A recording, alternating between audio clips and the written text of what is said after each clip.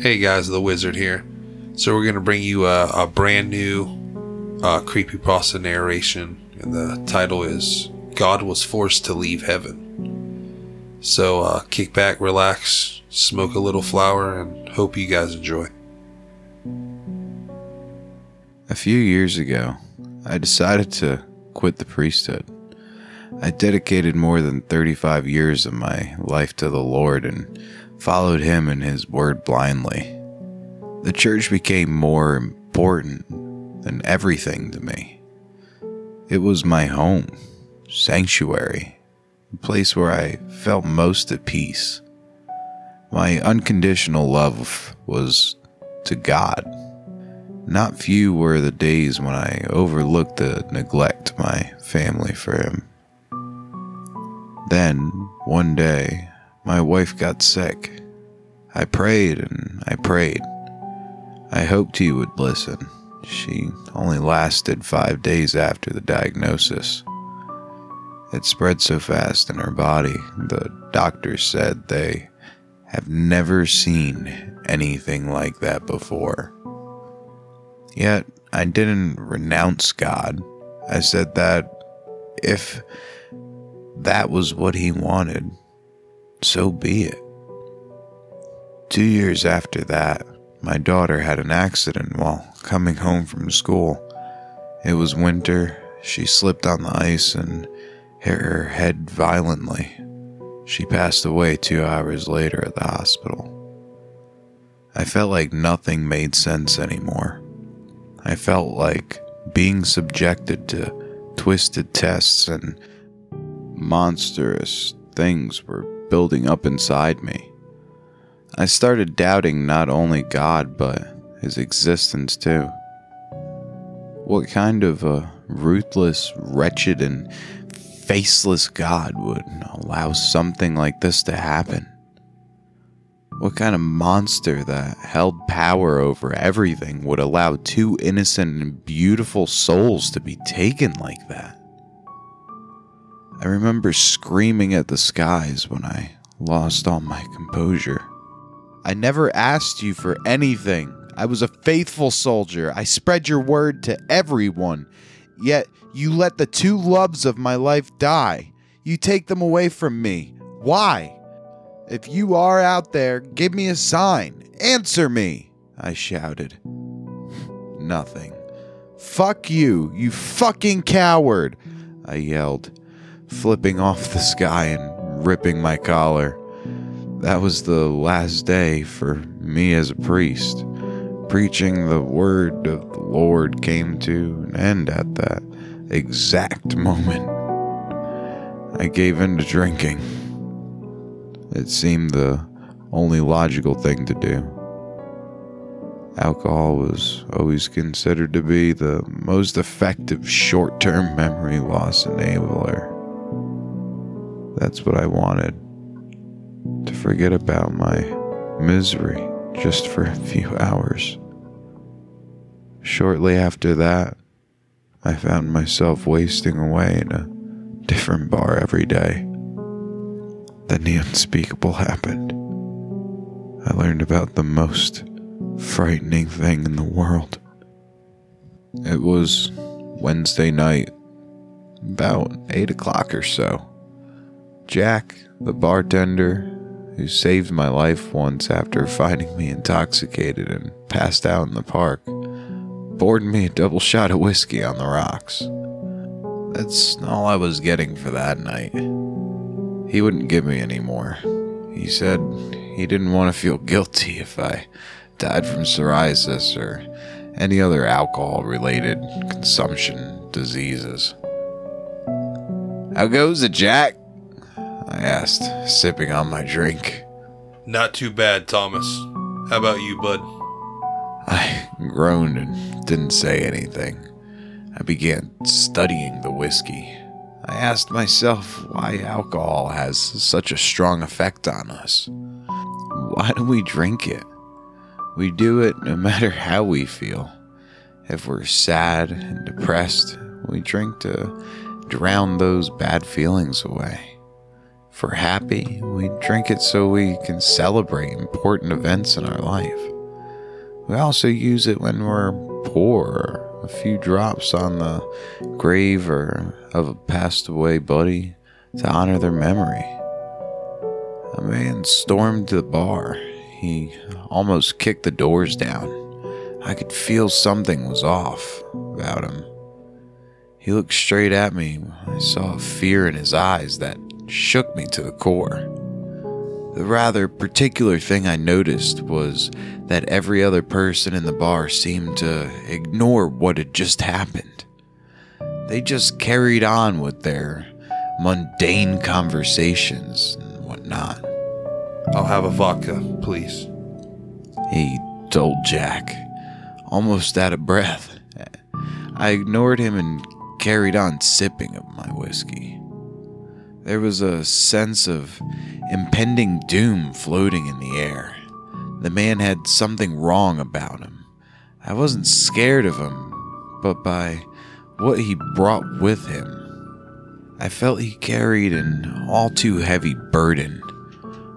I didn't know if it was guilt, fear, sadness, or another thing. The only thing I knew was that whatever he had to say was terrifying. I need to talk to you before you go, Father. It's coming soon. I can't do anything to stop it. He said, staring me blankly right in the eye. He looked so lost, so empty, defeated almost. Don't call me that. I stopped being a priest a long time ago. Are you all right? I asked him, seeing his entire body shiver. His hand was shaking violently as he drank. He continued to stare at me. I felt my heart rising in my throat.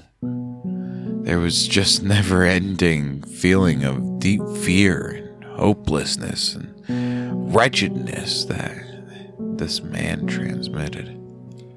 I'm sorry, Father. I wish I had or did something about the passing of your family. I simply couldn't. The odd man said, bursting into tears. I was God. I felt shivers run down my spine. Anger and fear took a hold of me, clouding my judgment. I squeezed the glass so hard it broke. Listen, man, I don't know who the hell you are or who sent you, but I swear I'll beat the living hell out of you if you don't leave, I said, instantly judging myself. I was never a violent person. Jack, did you hear what this man just said? Yeah, he said he wanted a vodka, bud. I gave it to him. He replied. No, after that, man. Didn't you hear what he said a few seconds ago? I asked. Jack just gave me a confused stare, raising an eyebrow. This was getting very strange. It was either they were all messing with me or I didn't have a goddamn clue as to what was going on. Only you can hear everything I say. Now, do you believe me or not? He then grabbed my wrist and pressed hard on it. I saw land burning, and there were creatures unknown to me fighting each other and getting killed in a gruesome way. They were pulling each other's eyes out. They were eating each other. Flesh and blood were flying in the air. It was morbidly decorated, the once beautiful land. It looked like one grotesque painting. I heard a Metallica scream somewhere in the distance. I was petrified with fear. I froze in place, unable to move. I looked the man in the eye and screamed, falling off my chair. His grip left a circular burn on my wrist. "Jack, what's going on?" I cried. You lost balance and fell, Thomas. Be more careful next time. He said, This wasn't happening. It couldn't be possible. I scanned the room for a quick second. Everybody acted like I just fell off my chair, like I was drunk. Thomas, I'm sorry for all this. I wish it could have been different. What I have to say is very important. Please, there's not much time. They are coming. The man said. I nodded. This was impossible for me to believe. After all those years and after all I've been through, God came to me? I felt fear was clogging my arteries. I felt like a bomb ready to explode. Heaven is burning. It's almost dead. Soon to be wiped out of existence. I don't think anything could save it, he said. I just stared at him, dumbfounded. He told me everything and what I wanted to learn will haunt me for the rest of my life. When he created heaven, he did it. He knew there were more gods. Some were good, he could find allies. Others were so evil, so diabolical that they could wipe him from heaven in a second. That's why he camouflaged heaven, hell, and our planet as a precautionary measure. He told me heaven was like a paradise.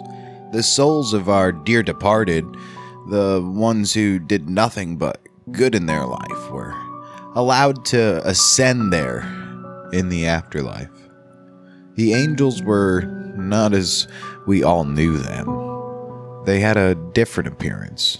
God made them in a way meant to strike the utmost fear in their enemies if there was a battle going on.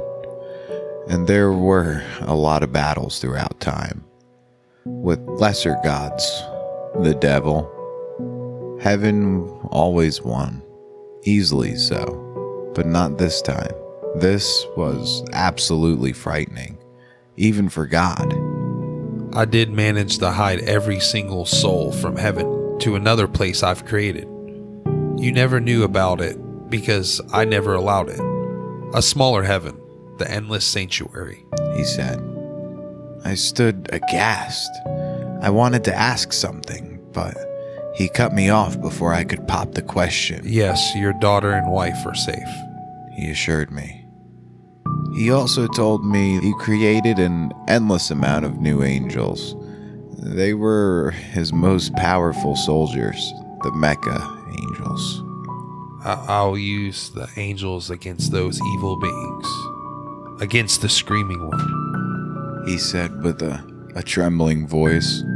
One day, a deafening scream resounded across heaven. It happened a few years ago. Years by mankind's way of measuring time. Up there, it was mere minutes. The scream instantly killed some of the angels, turning them to ash. Those who were up there in the ranks tried to fight, but soon lost too. God managed to save the souls of the departed and some of the angels, archangels, and saints. He hid them in the endless sanctuary. He said he even thought to forgive Lucifer and ask him to join their fight, but it was too late. Before heaven, they destroyed hell. The devil wasn't dead, he vanished. God tried to find him, but didn't manage to do so. Heaven was almost gone. He left it briefly so he could take care of the little he had saved. He told me he had even managed in the nick of time to move the tree of life from heaven to the endless sanctuary. If the tree got destroyed, that would end everything. God, heaven, humankind, and our planet. He stopped and sighed. When I left heaven, I saw their silhouettes, slender and tall, piercing and screaming to the heavens, killing my beautiful creations, my children. It was horrifying to look at, Thomas. I've never been afraid of anything before. This was the first time. Do you know how awful it feels? He asked. Yes, I do. You're passing that fear on to me right now. I've never even thought this kind of fear even existed, I replied. He gave me the last details about the screaming ones. Those terrified me. I was a statue, frozen in place in the bar stool. Their face was just a gigantic spiraling mouth. The shiny and pointy teeth kept chattering while the waves of sound screaming made obliterated everything in their path. He grabbed my wrist one more time, then I was taken off into heaven. I saw one of them. It came to me. He started screaming, and I felt my whole body trembling. My skin was falling off, blood pouring on the ground. I saw how I would die. It was a picture I would never forget in my life. I think that's how I will die if they ever come here on Earth. And then God left. Salvaged, but he could. He felt like a part of him was murdered, ripped away, and killed in cold blood.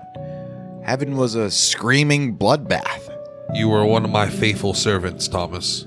Your work and devotion never went unnoticed. That's why I chose you today, he said. I could barely find the words to everything he said. I just stood there, watching him telling me the tale of how heaven was almost murdered. I couldn't understand, yet I believed him with every single inch in my mind. You know, each prayer works. When you pray to me, the words you say empower me. They give me the strength and make me stronger. You are my most beautiful creation, and I love every single one of you, and you have your flaws, but you don't need to be perfect. That's why I made you like this. Is that all we need to do to help? I asked. He nodded and let out a sigh. He told me that we even know how strong the power of prayer is. Before leaving, he asked me to share this with whomever I could. That's why I decided to write it down here. He also told me that the final war against the Screaming Ones will take place in 5 days. If you start hearing screams coming from the sky, then I have failed everyone and everything. Your prayers will not work because I'll be dead, he said right before he left the bar. These past 4 days have been nerve-wracking.